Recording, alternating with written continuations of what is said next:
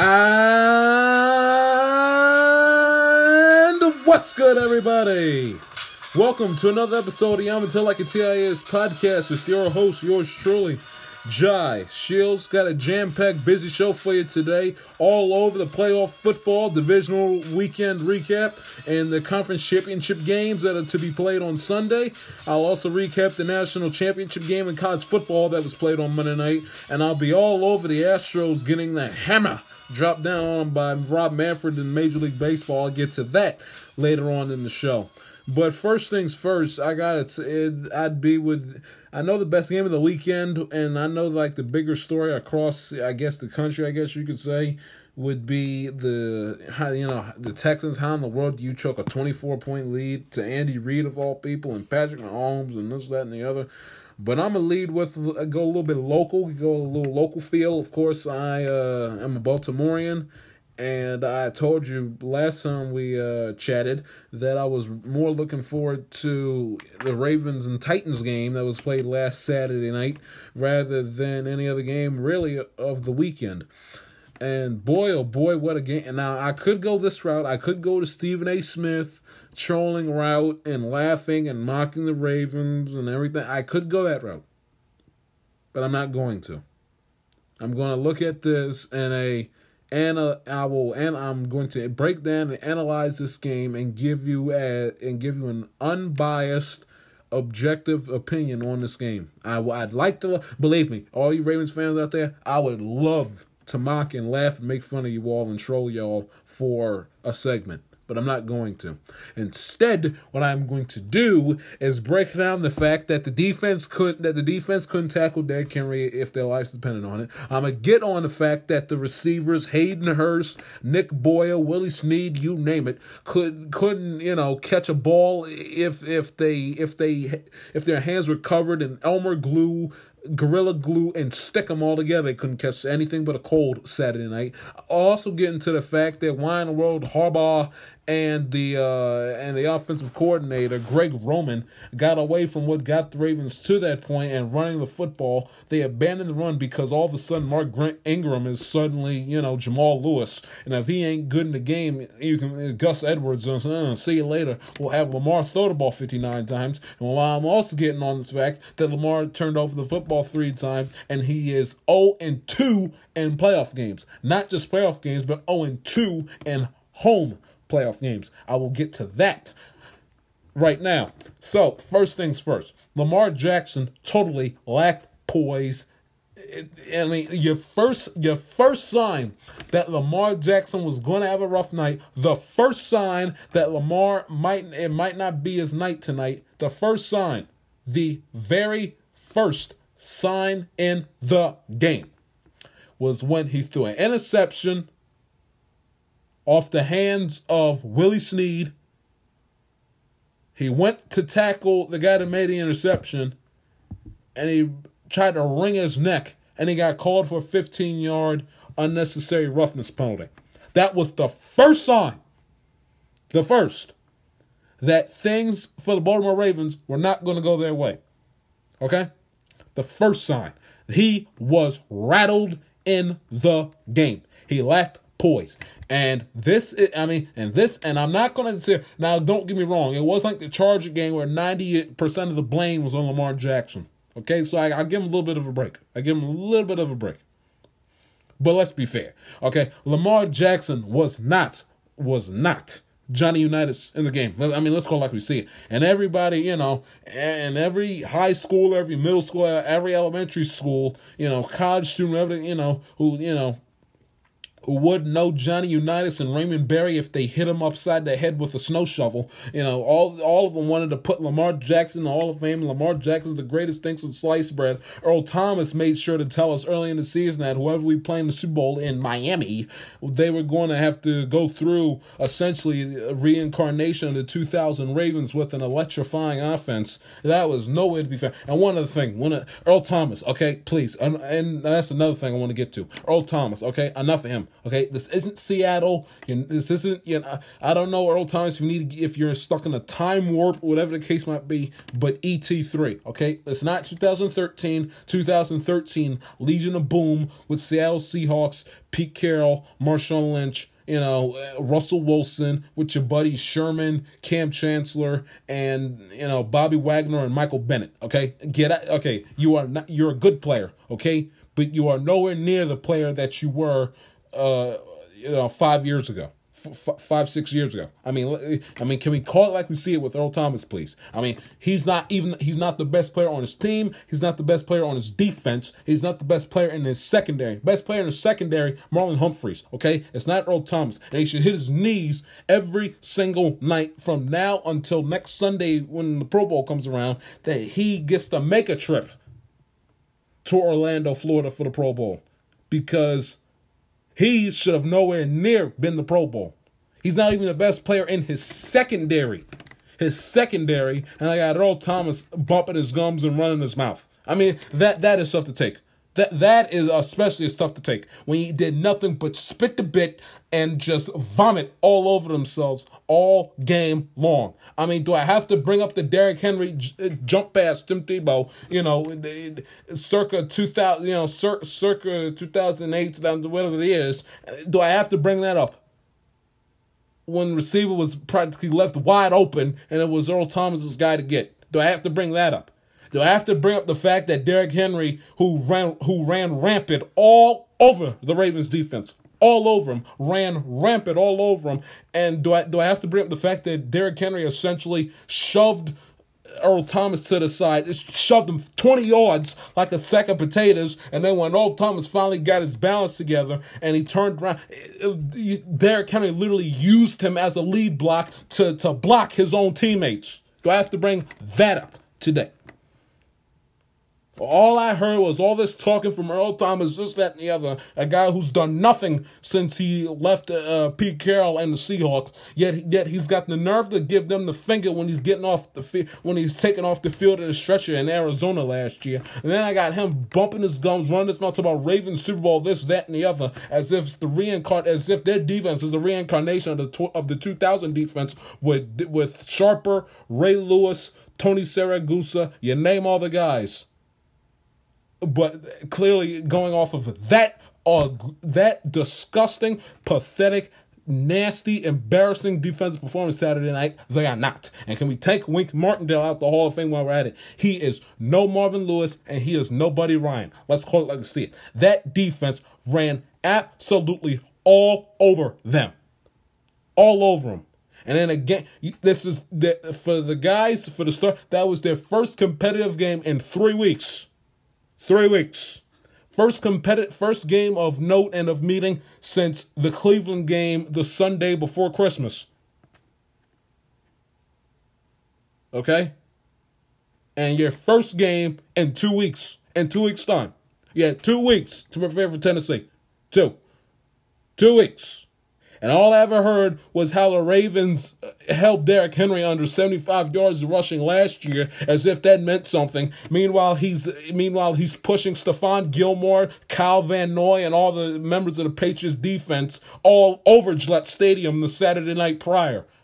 Yet I got to hear about stats from last year. I mean, you got to be kidding me. When you had, again, first meaningful, competitive, worthy note game in 3 weeks, and your first game in 2 weeks, you had a week off, and you are home, and I got to sit up here and on a Saturday night, no less. So not only did you have the 2 weeks off, but you also had literally the entire day to prepare for Derrick Henry. Would you expect that Ryan Tannehill was going to turn into Warren Moon or Steve McNair all of a sudden? I mean, give me a break.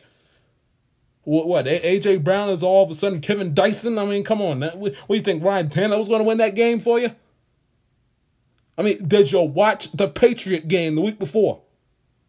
John, Wink, Earl, did you watch the Patriot game the week before? You're coming in there, and everybody in America knows the Titans' game plan on offense.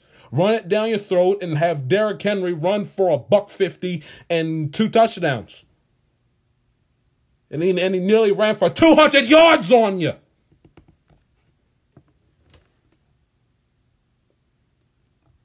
the joke's on me. I actually predicted the Ravens win the football game. I predicted them to win a football game. I predicted it, and I had my heart set up on Kansas City, Baltimore, Mahomes, and Lamar Jackson in the AFC Championship game. And I got that defense embarrassing themselves in front of America last Saturday night with all the jawing and the talking they've done all season. And they didn't do a damn thing to back it up. No, neither. I got Earl Thomas talking about Super Bowl, yet he's getting freaking thrown around like a sack of potatoes by Derrick Henry as if he's his field slave or something.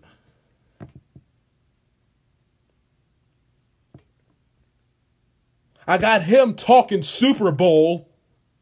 Meanwhile, Derrick Henry is using him like as if he's some marionette puppet.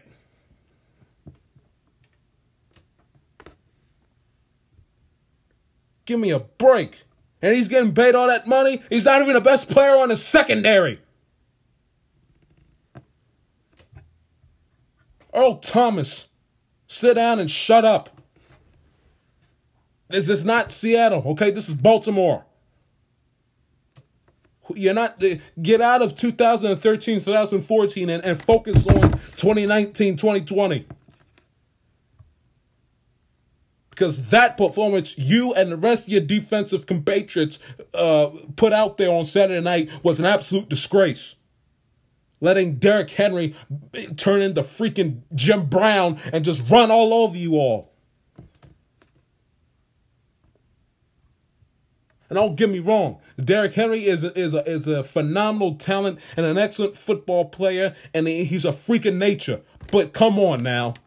You had 2 weeks to prepare. I at least give the Patriots a little bit of a break. They played a 425 game week 17. They got punched in the proverbial gut by losing to Ryan Fitzpatrick and the Dolphins, and had to stomach the fact that we aren't going to have a first round bye for the first time in 10 years. And then the next week we got to turn around and play a Titan team with that running back. So I get on the Patriots because they have the greatest coach in the history of the sport, and they couldn't stop a one-man band. But I even give them a little bit of a break because they didn't have a week off in between games. You guys had 2 weeks off. And majority of the members of that defense, it's been 3 weeks since your last meaningful game of virtue. And you sit up there at home, 14-2 team, number 1 seed in the AFC, coming off the best regular season that franchise has seen since 96, in the history of the franchise. And I got you having Derrick Henry and Ryan Tannehill come up in there and absolutely flat out embarrass you. A 9-7 team. 9-7 team. They had to win the last game of the season to even make the playoffs. And you guys sit up here in front of America on primetime on a Saturday night at home, no less, in front of a sellout crowd and spit the bit. Yet I got to hear about, big trust and buy your tickets to Miami. Give me a freaking break. And why in the world did Harbaugh break away from the run? What? Mark Ingram all of a sudden is Jamal Lewis? I mean, why'd you just get away from the run? You got Gus Edwards there to begin with. Mark Ingram isn't the guy. You guys have multiple running backs in your roster that you've used all season long. What, all of a sudden, because Mark Ingram can't go in a playoff game, we got to switch up the game plan and put the ball in Lamar's hands and have him throw it 60 times? And he turns over the football 3 times. I got to hear about Lamar Jackson being the second coming of Johnny Unitas. And big trust this and big trust that. Buy a ticket to Miami, this, that, and the other. What a bunch of garbage. Losing to a Tennessee Titan team that didn't even that didn't even make the playoffs, didn't even know they were going to be playing into January until week 17. A 9-17, and you guys are 14-2. You hadn't lost the game since that home game against Cleveland, where Nick Chubb ran rampant all over you.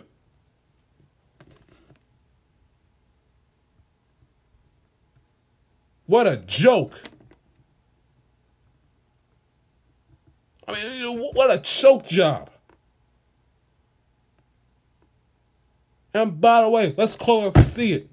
With Harbaugh, since the Ravens won their Super Bowl in 2012, do you realize that he has won one playoff game since? One. He's won one playoff game since the Super Bowl victory in 2012. One. He went 8-8 and 13. He beat Pittsburgh in 2014. Lost to the Patriots the next week.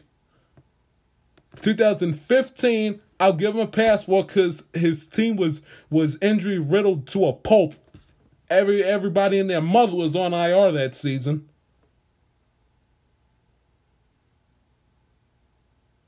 (2016) you do nothing. 17, you have the heartbreak with the 4th and 12th and Tyler Boyd. Last year, you make the playoffs. CJ Mosley gets the division clinching interception, and Lamar spits the bid against Phillip Rivers and the Chargers. And then 2019, what a disgrace. So again, I don't want to hear anything about big trusts and Lamar the GOAT and all that other. Yes, shut up, please. Enough. Pipe down, okay? Until and again, nobody in America cares, about Lamar Jackson. Come next fall, no one in America is going to give a crap about Lamar throwing for 275 and 3 touchdowns and running for 2 against the hapless Washington Redskins in Landover, Maryland, in the middle of October. Nobody gives a crap. I don't care, and the sports fan. And the sports fan who wants to see results, it doesn't get all caught up in the hype and prisoner of the moment and all that crap, they don't care either.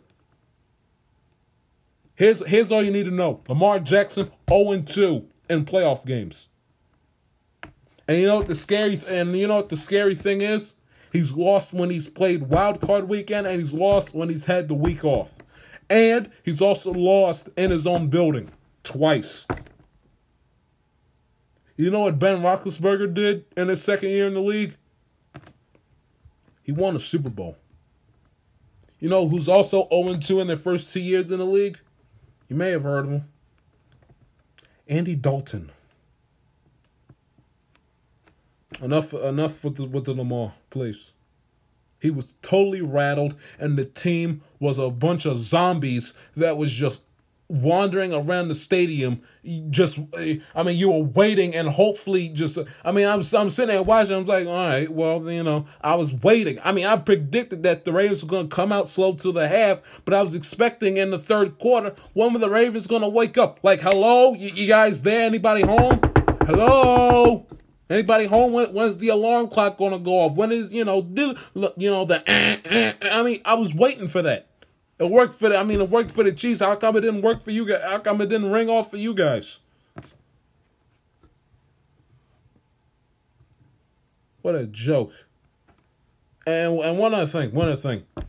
And I know you people out on Twitter, and you know who you are, who blew up my Twitter page all last weekend, calling me all sorts of names. You know nothing about football and all that nonsense, because how dare you say that Mike Tomlin isn't a Hall of Fame coach?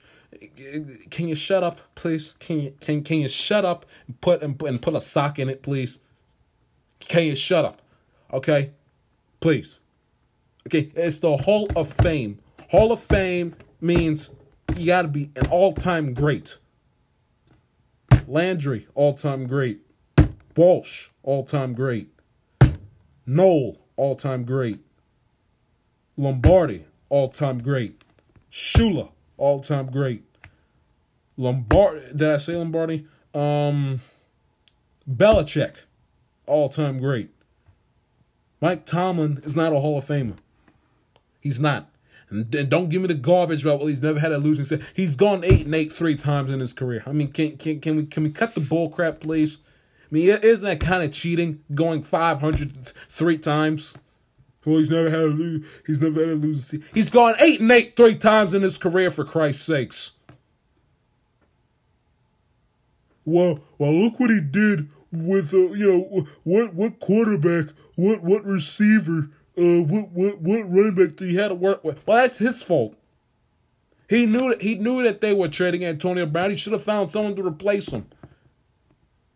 Juju Smith-Schuster is not a number one receiver. I'm sorry, but he just doesn't. You didn't place Antonio Brown. You put all your eggs in one basket, expecting that Connor, what he did last year, was going to be the norm.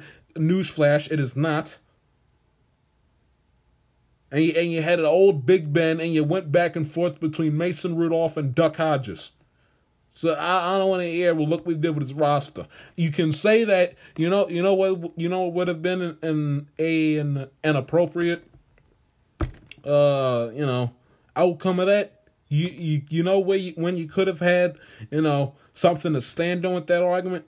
If the Steelers were playing New England 2 weeks ago and not the Tennessee Titans, who outside of A.J. Brown and Derrick Henry don't have much home to write about either on offense.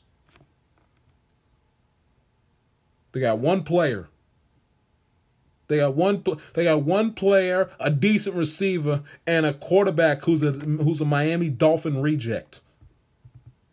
Okay, let's not act like the Tennessee Titans are the 99 version with Eddie George, Steve McNair, and Kevin Dyson at receiver. I mean, come on. And Mike Tomlin is not a Hall of Famer. He's not. Okay.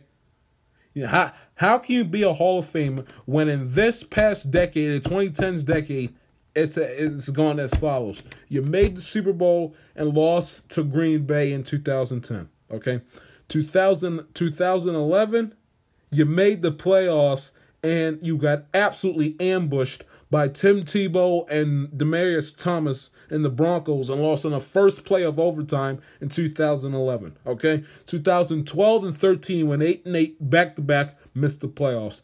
2014, you lost at home to the Ravens and when you won your division. 2015, if it had not been for Jeremy Hill fumbling the football and ref ball with calling a personal foul on Adam Jones rather than the Steelers bench for allowing that moronic jerk that squealing chipmunk looking jerk and Joey Porter, allowing him to basically waltz on out there and troll the Bengals when the injury was to an offensive player. If it had not been for ref ball of that and Adam Jones losing it on an official, plus Jeremy Hill fumbling the football late, which I'm still pissed off about all these years, 5 years later, then the Steelers would have lost that game.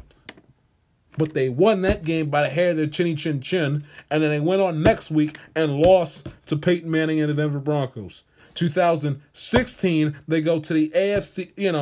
2016 they beat the Chiefs, who the Steelers had absolutely no business losing to, but because of Eric Fisher basically put James Harrison in a chokehold late in the game, and what would have been the Chiefs' game-tying drive, it was the 2-point conversion was nullified. The Steelers won the game, went on to New England, and got their heads bashed in like they always do by the Patriots in the AFC Championship games, and they lost that game in 2016. And who can forget 2017 when they talked all that crap about getting back in New England, and they let Blake Bortles and Leonard Fournette come into Heinz Field and for the second time that season absolutely flat out embarrassed them on their home turf, and Blake Bortles had the game of his life, a tape that he will, and if he'd tell you this too. I mean, I don't know Blake Bortles, I don't know him, and I don't know him of course, but I guarantee if he was sitting right next to me and I'd ask him, he'd tell you guys, all you guys out there in podcast land, he wouldn't lose that. If his house was on fire, he'd made sure that he'd had something or somewhere, some kind of access to that tape where he absolutely torched that disgusting, god-awful Steeler defense in that playoff game in 2017. And Mike Tomlin is a quote-unquote defensive guy. So, please. And who can forget 2018 when they had a 95% chance to make the playoffs come Thanksgiving, and they absolutely flushed it all down down the drain, losing the teams that they had no business losing to, choking a lead to the Chargers at home, playing down at a competition against the Raiders on the road. Ben Roethlisberger is probably still stuck in the Oakland Coliseum visiting locker room. And who can forget when Ben Roethlisberger had that bonehead asinine interception late in the game against the Broncos last year? Juju Smith fumbles in the Saints game, and even though they beat my Bengals week 17, it wasn't enough because the Ravens caught fire late in the season last year, and they came up from the dead and completely stole the division from the Steelers when they had a 95% chance around Thanksgiving time of them making the playoffs and winning the division. So I don't want to hear Hall of Fame. You've gone 8-8 3 times in this decade.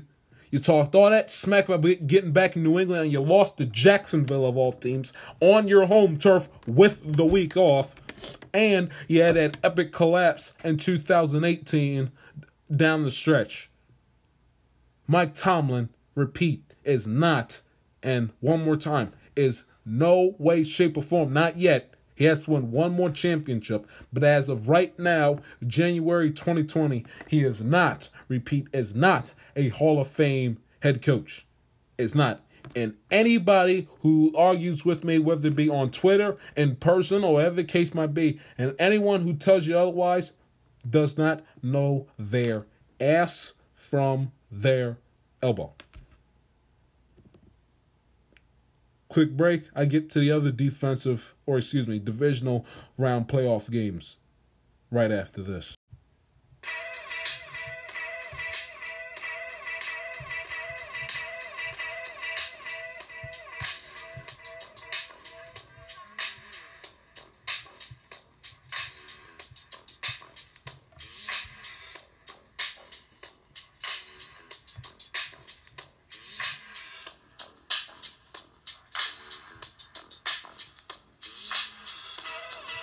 Welcome back to my Till Like a TIS podcast. And one other thing on the Tomlin Twitter beef. I mean, Adam Jones, I love Adam, but if Adam thinks that, I mean, I love Adam Jones, one of my favorite Orioles of all time, an excellent human being, excellent humanitarian and philanthropist and everything else, and not a bad baseball player as well. But I mean, come on, Adam. I got Adam tweeting me. Let me see if I can read you the tweet. I mean, this was funny. Adam Jones tweets me at on Sunday night. I reply to, because Torrey Smith put out a tweet, and he said this guy doesn't get enough credit. He's gonna go into the Hall of Fame, and this guy doesn't get enough credit. I reply and I say he ain't a Hall of Fame coach straight up. Torrey Smith replies and says, if Bill Cowher is, he is. I like Bill, by the way. Well, let me address this. Well, and Bill Cowher, of course, got the Santa Claus looking like fellow with the red sport coat on, came up to Cowher and shook his hand, during the pregame of the NFL Today last Saturday night. Well, Bill Cowher isn't a Hall of Fame coach either. Okay, I believe he's 2-4 in AFC Championship games. Okay, I mean Cowher has lost to bigger no names and nobodies in the history of the National Football League. I mean, listen to all these players that listen to these teams that Bill Cowher lost to at home, mind you, in conference championship games. Okay, 1994, they went 12-4 and went to the AFC Championship game. Okay, listen, they lost to the Chargers. Okay, listen to the players that's on this team. Listen, Stan Humphries was their starting quarterback. Okay, Stan Humphries, running back. Rodney Culver, Ronnie Harmon, Natrone Means, wide receivers. Sean Jefferson, Tony Martin, Mark Say, Johnny Barnes. It's not like the '94 Georgia team had Lance Allworth and Johnny Unitas on it. They lost to the San Diego Chargers at home in many a championship games. They lost. They lost to the Cowboys in Super Bowl. They lost to the Cowboys in Super Bowl 30. Okay, 96. They lost to Parcells and the Patriots. He's lost many a playoff games, and many a home championship games. I mean, in 90, I think it was 97. At 97. They lost to Elway. I mean, in 98, they went 7-9 and didn't even make them qualify for the playoffs. Come on now. I mean, Bill Cowher, Hall of Fame coach, 1999, they went 6-10. 2000, 9-7, didn't qualify for the playoffs. 2001 went 13-3 and lost to the Patriots at home. And Brady didn't play in the game. Bledsoe did. Lost to Drew Bledsoe at home. They lost to the Titans in the division round in 2004. Or 2002, excuse me. 2003, they went 6-10. Didn't make the playoffs. 2004, lost to the Patriots at home in the championship game again. Come on now. And they won in 2005, mostly because of the fact of the egregious ref ball that occurred when they played the Seahawks.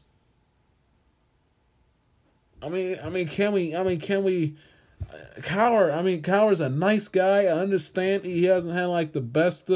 He hasn't, he's gone through a little rough patch in his life because his wife passed away and everything else.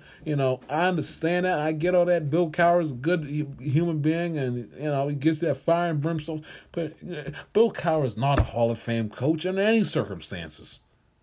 He won one Super Bowl, and that was later in his career. He lost championship games to a no-name Charger team, a team that you couldn't pick out of a lineup. Lost to Elway, and lost to the Patriots twice in a 3-year period. He ain't a Hall of Fame coach under any circumstances. So that's rebuttal to Torrey Smith. And I tweeted back. I said, Cowher ain't a Hall of Fame coach either. I'm just making my point about Tomlin. And Adam Jones, I'm not going to unfollow you because you're an excellent human being. You're a good person, one of my favorite Royals of all time, and I love you. So I'm not going to unfollow you. And what I said isn't BS.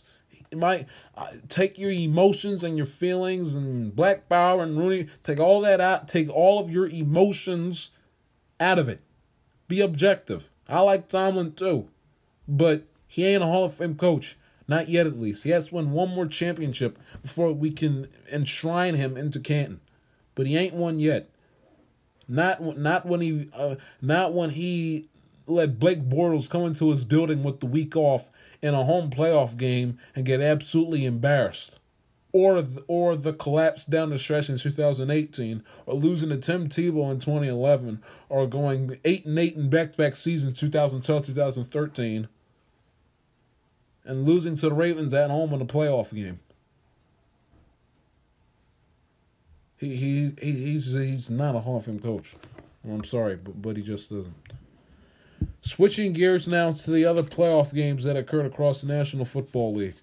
Let's do with the first game on Saturday, and then I'll go to the Sunday games. Vikings and 49ers.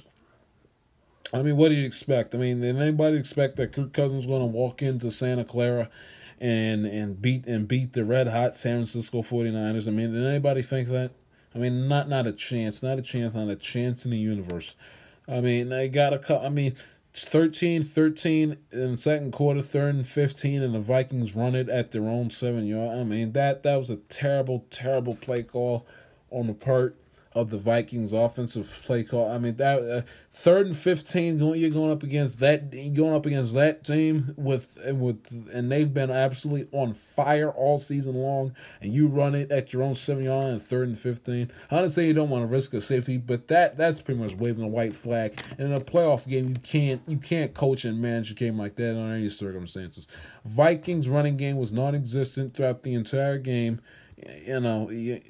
Dalvin Cook was nowhere to be found. I mean, just absolutely underwhelming performance all around. They scored one touchdown the entire game. That was in the first quarter. It was absolutely terrible. Dalvin Cook had 9 carries for 18 yards. That's all he did in the entire game. Running game was once again non-existent. Thielen and Diggs didn't show up in the receiving core either. Meanwhile, defense let Tevin Coleman run all over him with 22 carries, 105 rushing yards, and 2 touchdowns. Rushes. Garoppolo played decent enough just to get his team home. But I'll tell you, he won't have to play like he has to be ultra aggressive when he plays Aaron Rodgers on Sunday. But I get to that later on in the show. Kirk Cousins, when he throws interceptions and moments like this, you're not going to win the game. And the Vikings were always, I swear, outside of that touchdown drive in the first quarter, every single time to turn around, it was 3 and out, and the Vikings were punting. I mean, lack of first downs in the game. I mean, it was just an absolutely pathetic, embarrassing performance on the part of the Minnesota Vikings. They got 7 first downs the whole game compared to the 49ers 21. I mean, that's all you need to know. So that's the Vikings story. Switching to Sunday with the Texans and the Chiefs. The Chiefs had to basically come back from the dead and basically do what the Ravens should have did Saturday night and show some guts and show a little bit of moxie, whatever you want to call it, and come back when they were down 24-0 at home to the Texans and rally and won by 20 points and won 51-31.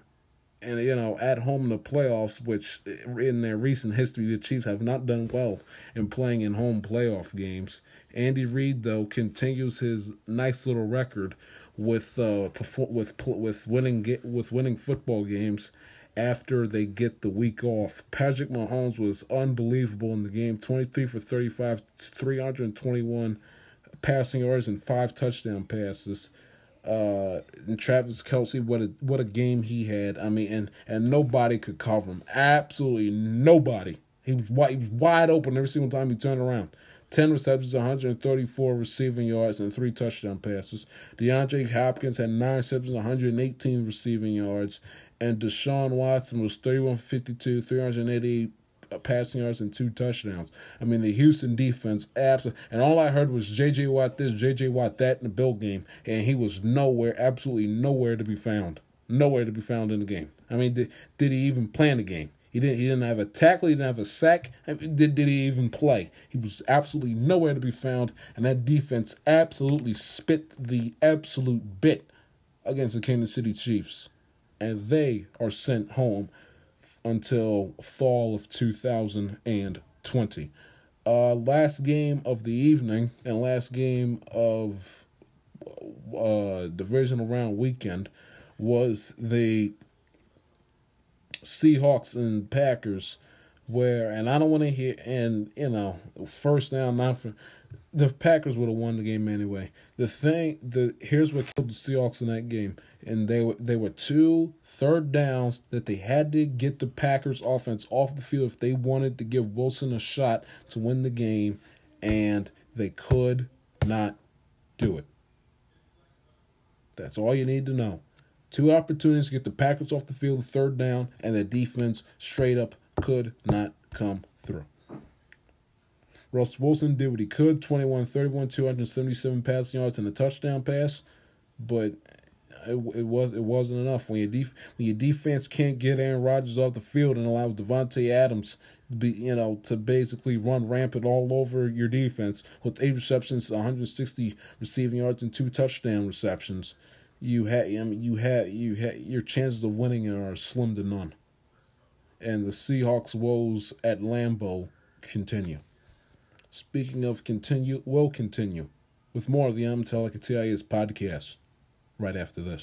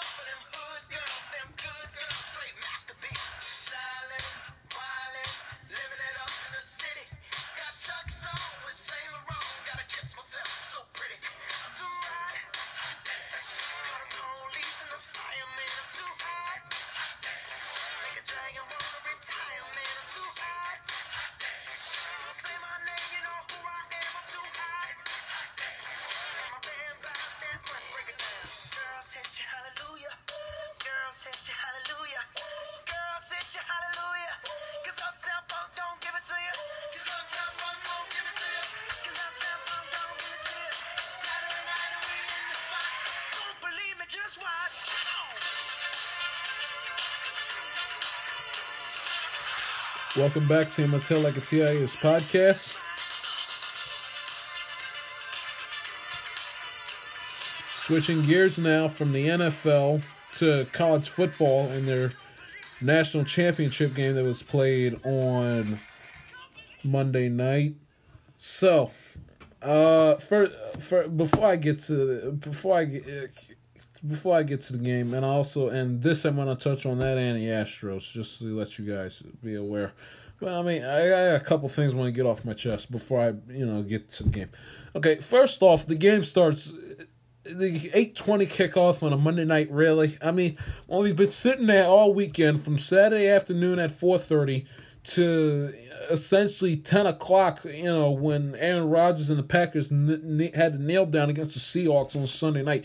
Do we need to have an 8:20 kickoff after we've been watching playoff football from Saturday afternoon to Sunday night? Do we have to have an 8:20 kickoff for the national championship game, please? I mean, can you make it earlier in the night? Is that too much to ask? 7:30 or 7 o'clock? You gotta have if you want to keep it and do this asinine thing, putting a sport that owns a day of the week, Saturday, and this isn't hockey, this isn't football, this isn't hockey, this isn't basketball, this isn't baseball, where they play, during the work week. Game one of the NBA Finals starts on Thursday, and game one of the World Series is on a Tuesday night. It's not like those three sports. This is football, where the games and where the games are played on weekends. Okay, the NFL does not have. How would it feel if the NFL, if Goodell decided to have their Super Bowl, the Monday night after the NBA All-Star game? Just using it as an example. If they on the Monday night after the NBA All-Star game, college football is a Saturday. It owns Saturdays, from August to New Year's. It owns Saturdays in America. Owns them. I know. I went to South Carolina. The team was awful, but the team was awful, and it was cold as can be. But people showed up at that 90,000 stadium that's been sitting there since the 1930s. The team was awful, got absolutely ambushed by Appalachian State, but the people show up. It owns Saturdays. Owns them. It's a Saturday event. So why move a Saturday event to a Monday? What? So ESPN, can still get the quote unquote Monday night rating that they lose for 2 weeks because of the end of Monday Night Football. I mean, give me a break. Have the game played on Saturdays.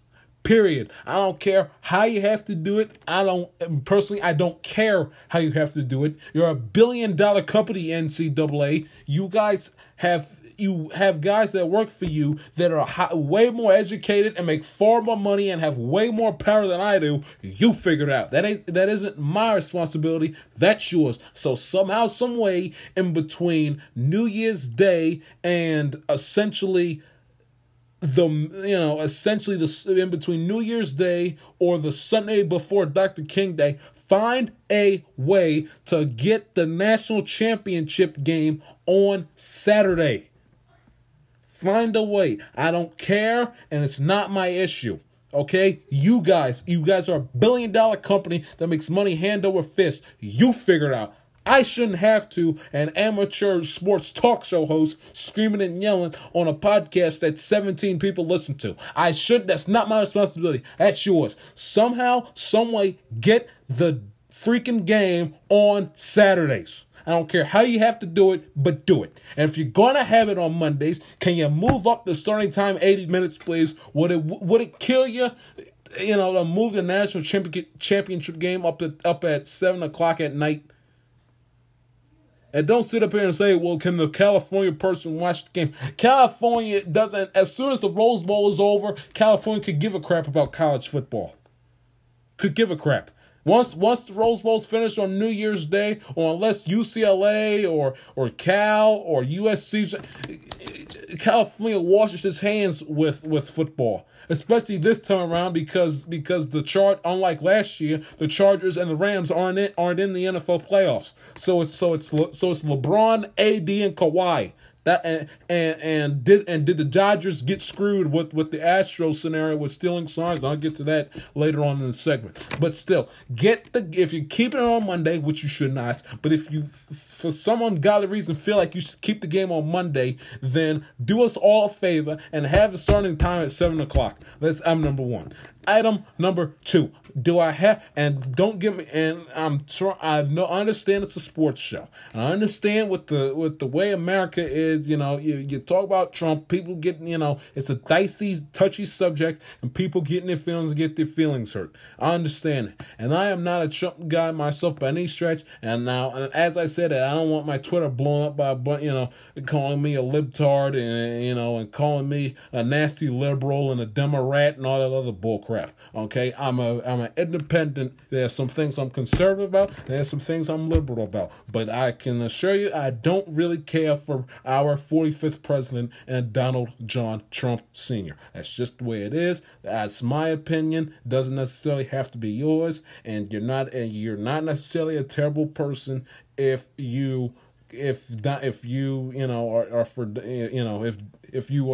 support Donald Trump. But having said that, and I have no problem with him and his missus showing up at the game. No problem with it. What I have a problem with is the fact they introduce him before we get to the national anthem. We have a standing ovation for 5 minutes coming out of the tunnel. We have him coming out the tunnel waving. All right, fine, but we got to have Donald Trump stop at basically 3 different increments before he has to log his old overweight behind up and stand shoulder to shoulder with the color guards, at the 20-yard line. I gotta have him stop 39 different times and wave and blow kisses to the crowd across the Superdome. I gotta have him stop 3 different times before he even gets to the 10-yard line when he comes out. I gotta have him stop and wave and blow kisses and say Trump 2020 and make America wait again and all that other nonsense. Trump, can get your ass to where it's supposed to be so you can get set up, get lined up, and so we can be ready and get on with the pre-game ceremony so we can get to this dopey game so I can go to sleep.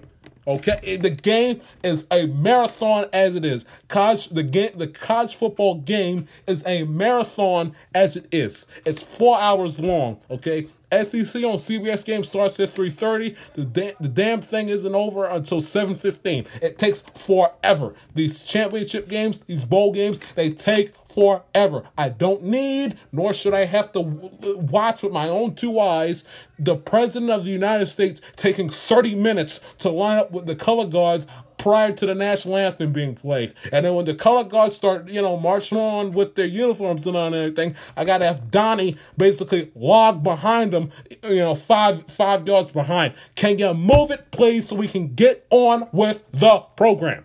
Can you do that? The game takes long enough as it is. It's on a Monday night in January after we've watched playoff football from Saturday afternoon to Sunday night. Can you move it along for me, please? Can you move it along, please? And another thing, get rid of the dopey targeting ejection penalty. I understand if it's egregious a la Vontaze Burfict. I can understand if it's Myles Garrett taking the helmet off and bashing it upside somebody's head. I understand that. But when you can clearly see that his intent was not to make helmet-to-helmet contact, he should not deserve to get an early shower in the first quarter of a national championship game. Get rid of the dopey targeting ejection rule, and put the games on earlier if you're going to keep it on a Monday, and if not, put the freaking thing on Saturday and find a way to figure it out so you're not getting it configured with the NFL playoff schedule. Now to the game itself. The LSU Tigers, as I predicted, won the game. won the game by the final score of 42-25. My man Joe Burrow, Lord willing, future Cincinnati Bengal is going to save our disgusting franchise. It's 31 for 49. Threw for 463 yards, 5 touchdown passes. Was absolutely phenomenal to watch. All you Bengals fans out there, from me and all you all that live in the Cincinnati area and in northern Kentucky, whether you've been a Bengals fan all your life or if you're just starting to root for the team, I mean to tell you, but the excitement was just building, and you were foaming at the mouth watching that performance.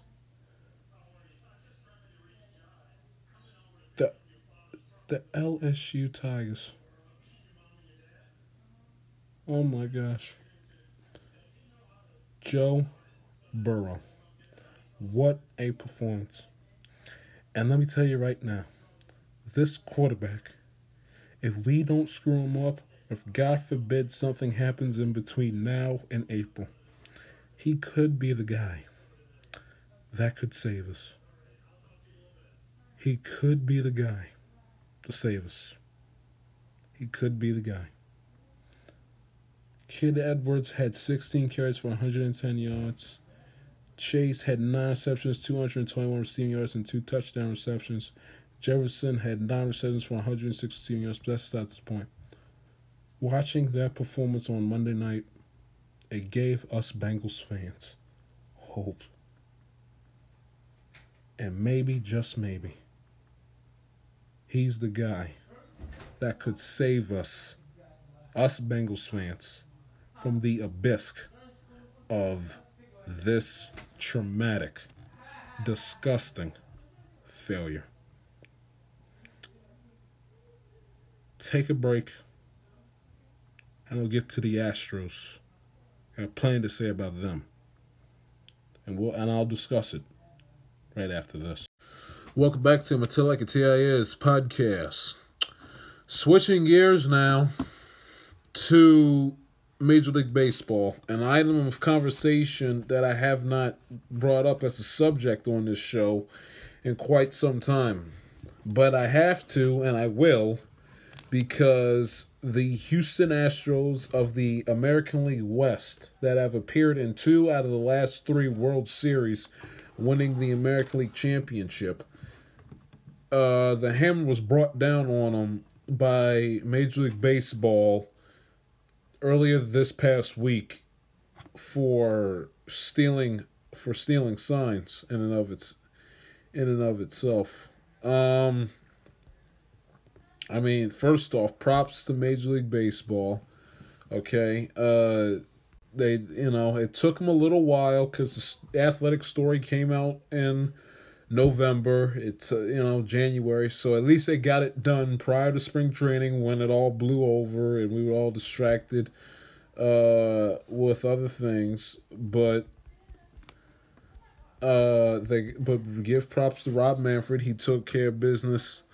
He took care of business, and the result was Major League Baseball fined the Astros $5 million. They lost their first and second round draft picks in 2020 and 2021. And Jeff Luhnow and AJ Hinch, the GM and the manager, are suspended for the entire 2020 season. But wait, there's more. Once the punishment came down, Jim Crane, who it's obvious because Major League Baseball did a full-on investigation, and Major League Baseball did not find Astros owner Jim Crane guilty. So Crane, I guess, is one of those guys who's just involved with the business and lets the baseball guys take care of the baseball stuff. Jerry Jones, I'm talking to you. So he basically was like, well, this is embarrassing. I'm embarrassed. My fan base is embarrassed. This is a disgrace to the sport and a disgrace to a franchise. Jeff, AJ, you're out of here. So they both got the pink slip and hit the unemployment line via the owner, Jim Crane.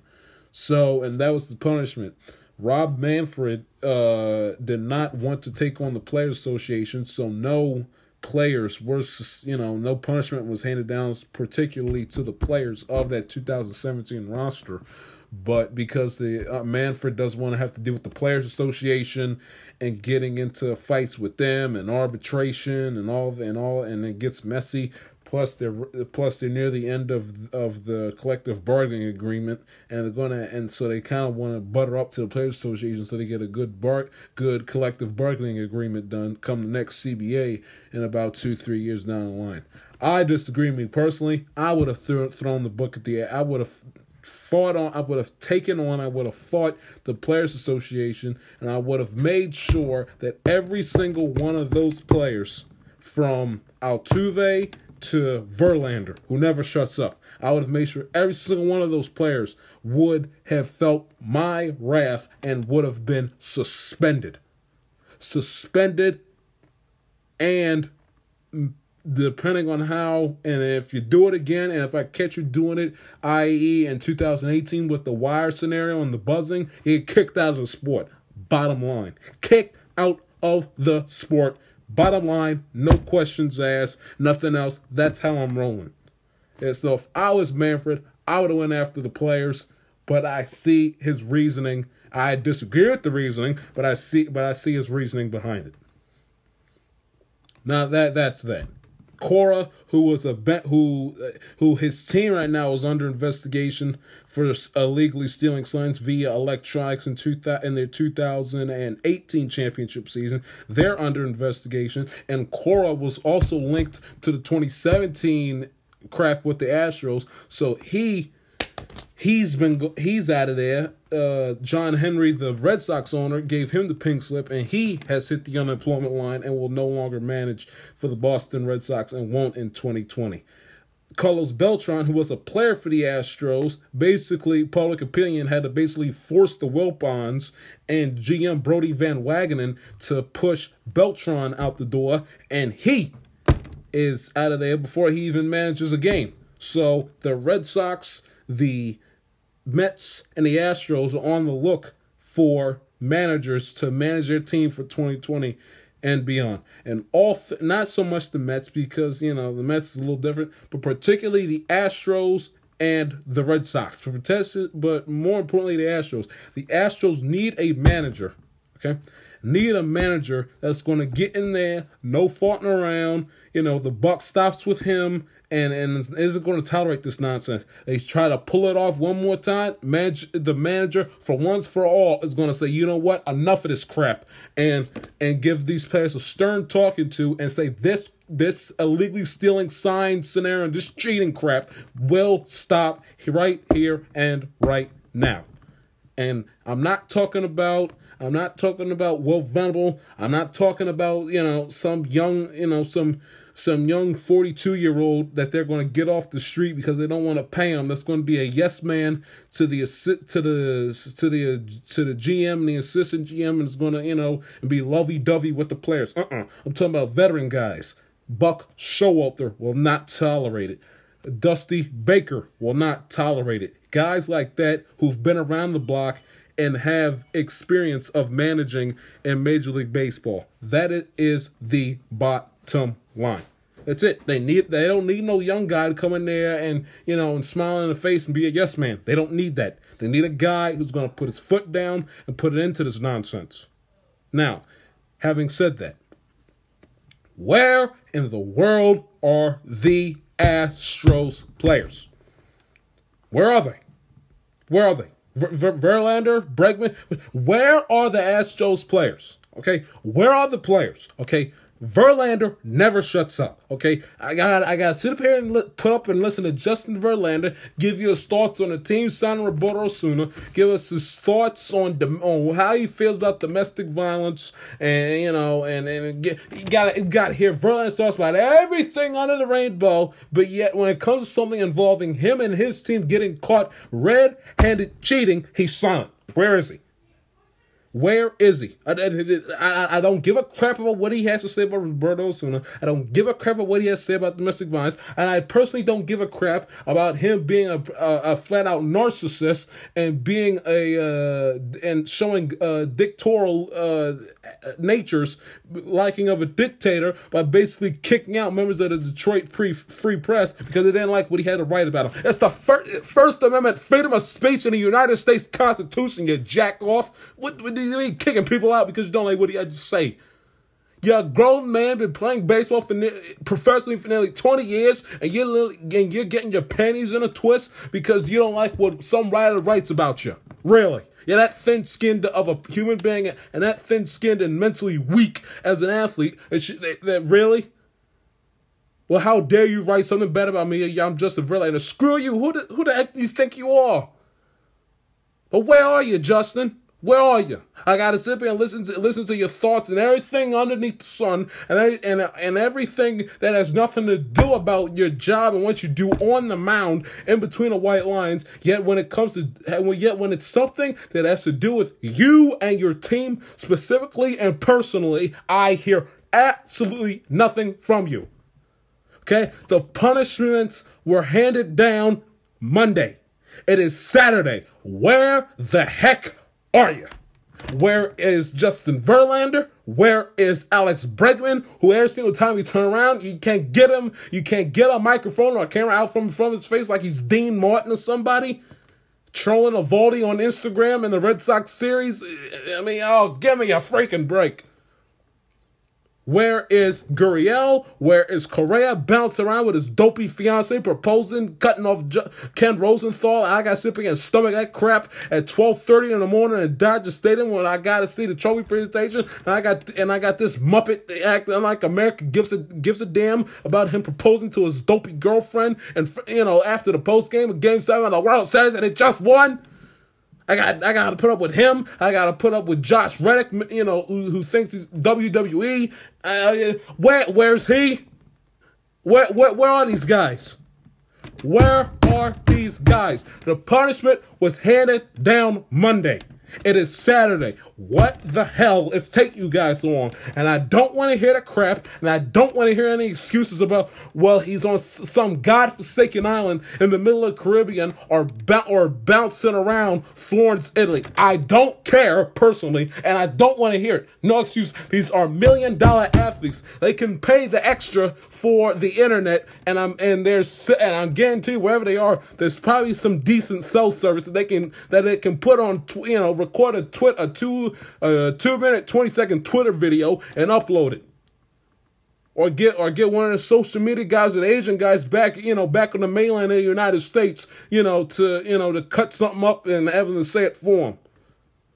I've heard absolutely nothing from him. Nothing. Except Altuve, who literally had, excuse my French, but literally had the balls today to sit up here and say, oh, I think we're going to win the World Series. We got a pretty good team. Nobody gives a crap about the 2020 Astros and their World Series chances, Jose. Your team got caught red-handed cheating. Your manager got fired. Your GM got fired. And your owner got slapped $5 million.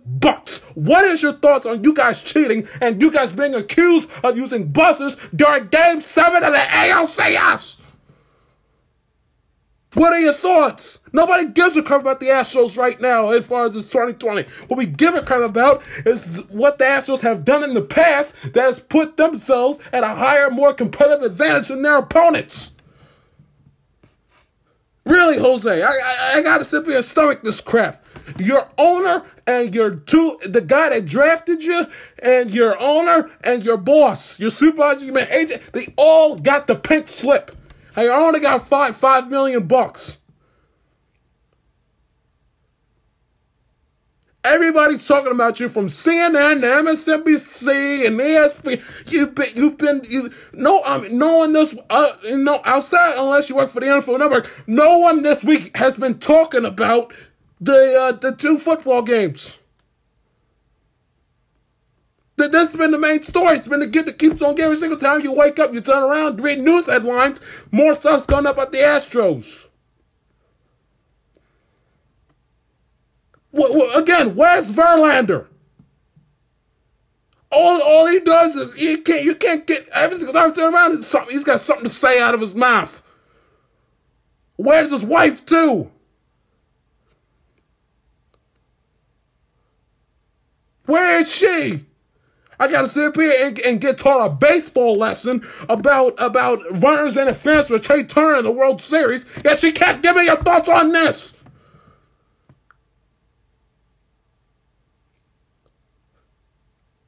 She was deer in the headlights with the fan interference thing in the Red Sox series 2 years ago.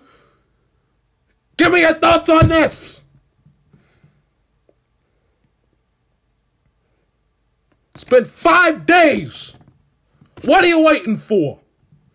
Have the guts. Show some courage. Be a man. Be an adult. And get in front of a camera and say, you know what, gosh darn it, we were wrong. We made a mistake. We made a mistake. We apologize to the fans that, the people to the opponents that we've cheated out, to the fans that paid money and saw fraudulent games being played.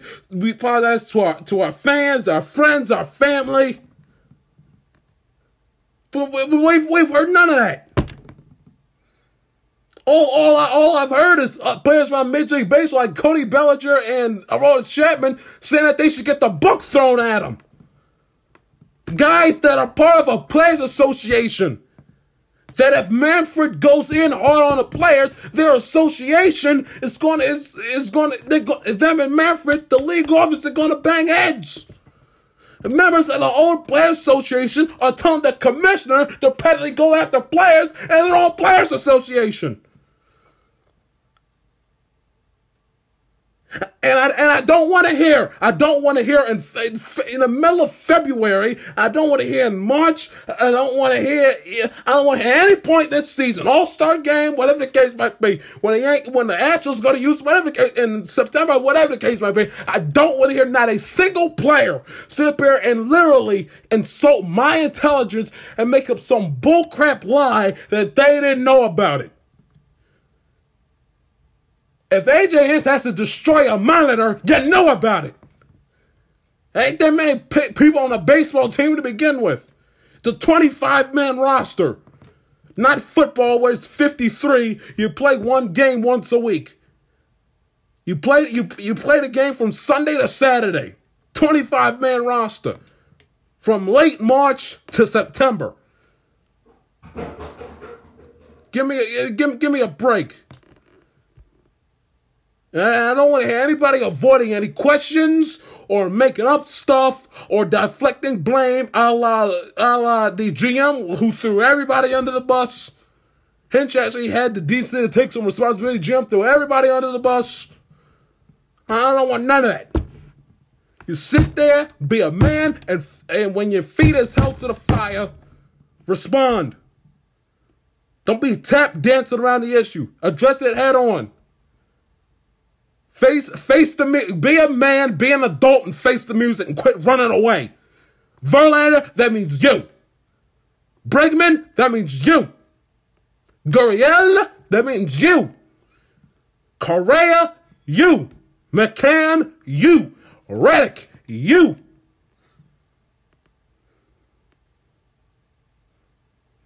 Kate Upton, that means you.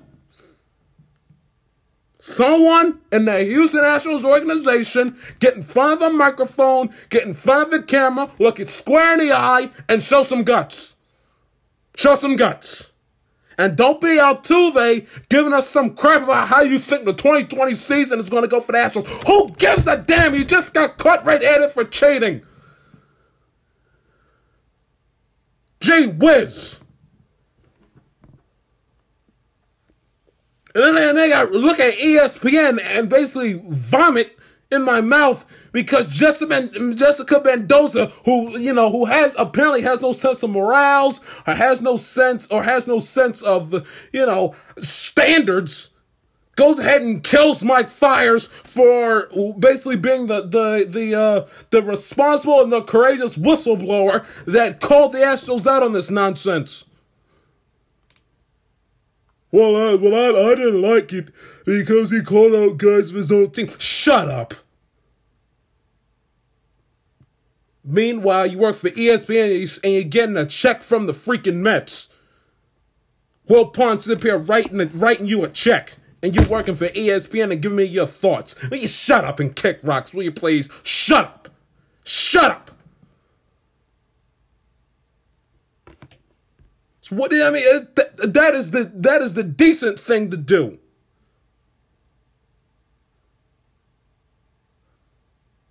I mean, you sound like, oh my gosh. It didn't go public with it, didn't sit well with me. Shut up and go kick rocks somewhere. He did the right thing. And if Fires didn't tell Rosenthal the Athletic, this wouldn't even be a thing to begin with. They'd still be doing it. You know what makes this worse? Is that this cost somebody their job. Minor players that are trying to make it in baseball getting sent down and cut off at teams placed on waivers because of this nonsense. Joe Girardi got fired from the Yankees because of this. If the Astros don't cheat, they lose the series. Yankees are in the World Series, and Girardi isn't managing in Philadelphia. He's still in New York. And Aaron Boone is sitting up in the ESPN booth, and we'd have to listen to Mendoza give us this nonsensical garbage and insult our intelligence. Members of the Astros, say something and have the balls. Seriously. It's a joke. More of the I'm Telling It TIS right after this.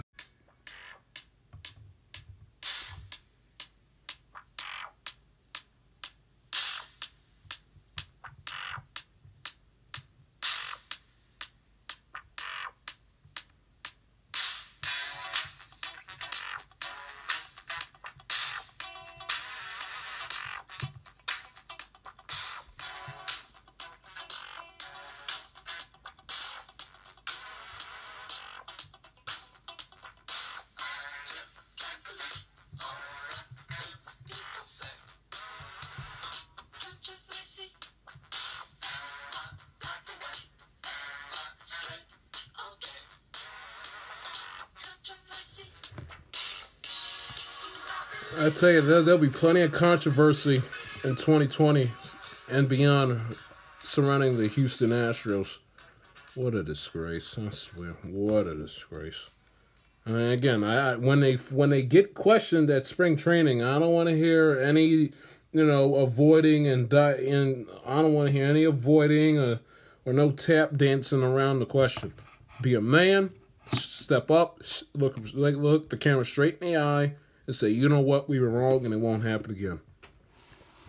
And ESPN should get Mendoza off the air ASAP for giving for basically giving a proverbial pile of crap to America and serving it and telling us it's chocolate pudding.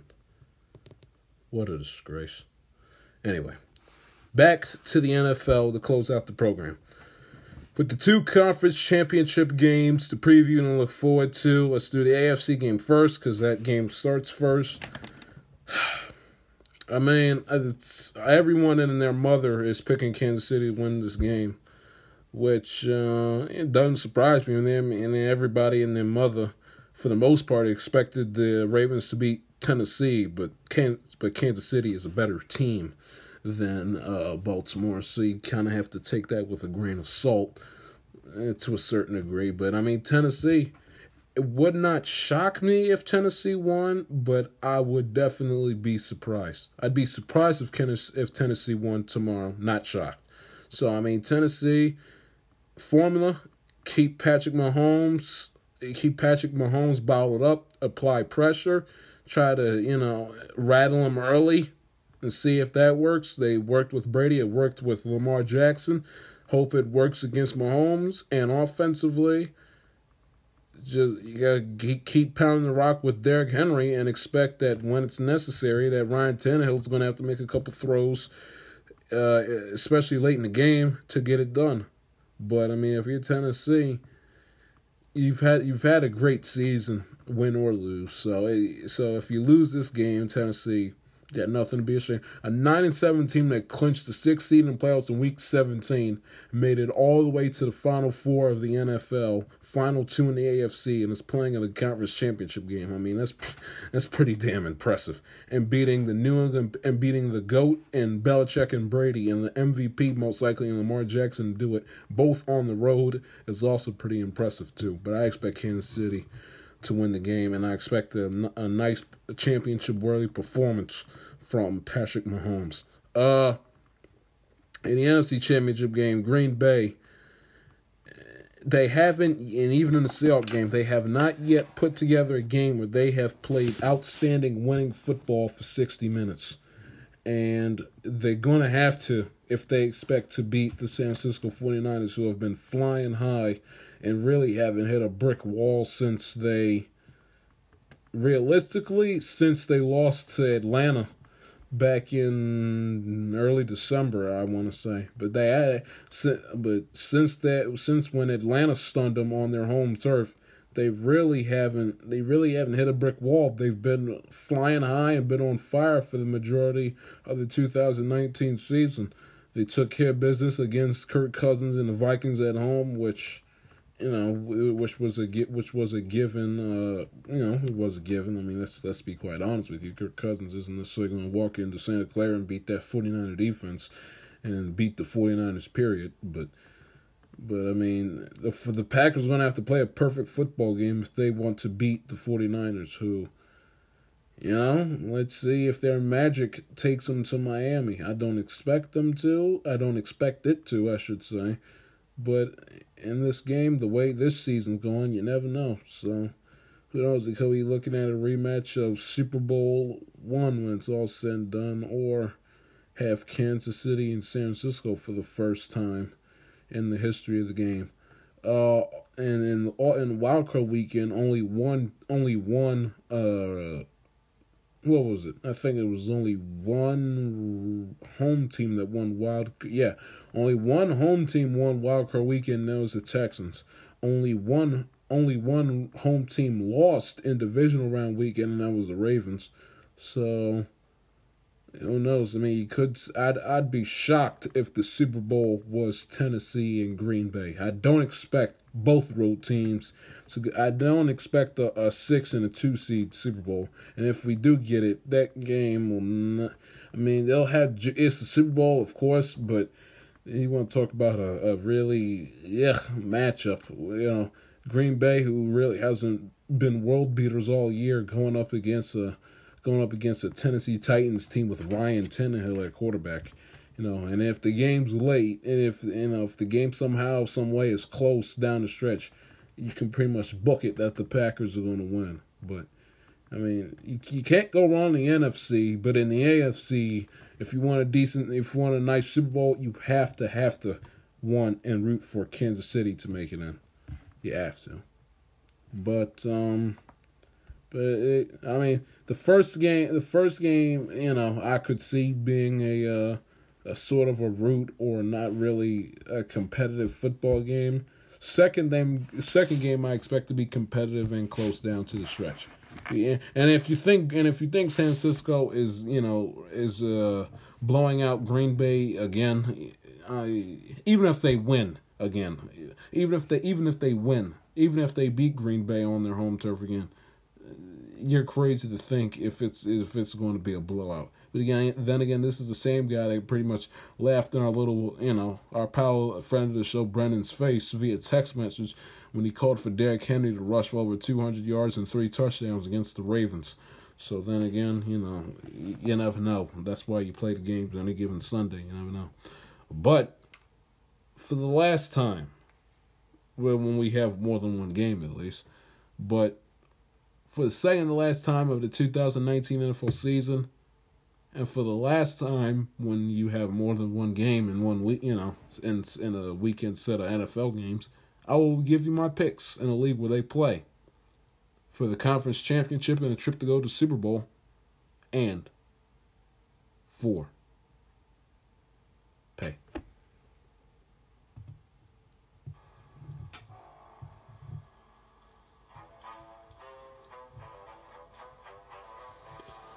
Game number 1.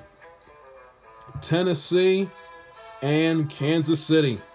Kansas City's favored at -7.5 at home. I will take Kansas City to win and be crowned for the first time in 50 years AFC champions. And Andy Reid will go back to the Super Bowl for the first time in 15 years. And the Chiefs will win by the final score of 31-21. Green Bay and San Francisco. San Francisco also favored -7.5, but I'll take the road team to win in a thriller, close one down the stretch towards the end of the game. I will take Green Bay to win the game, 24-21. So I mean, if you're sitting there, enjoy it. This is really the last Sunday with more than one NFL game on the schedule until next September, this upcoming September. So I mean, enjoy it while you have it. Football season. You blink and you blink once and you're sitting there at week 8. You blink a second time, you're sitting there around Thanksgiving time, and then you blink again, regular season's over, and then you blink again after that, and all of a sudden you're in the conference championship game, and then you blink again, and all of a sudden you're in the Super Bowl. So it really goes by super, super fast. So enjoy it while you have it. I want to thank you for listening to another episode, of the I'm Until I Can Tell You podcast. If you're new to the program, like what you heard, like the show, be sure to subscribe, follow, and tweet yours truly on Twitter at The J Shield. Follow this podcast on Twitter at I'mATell_it_TIS. I'm your boy Josh Shields, everybody. Talk to you later. Enjoy the conference championship games. Have a good one. See you.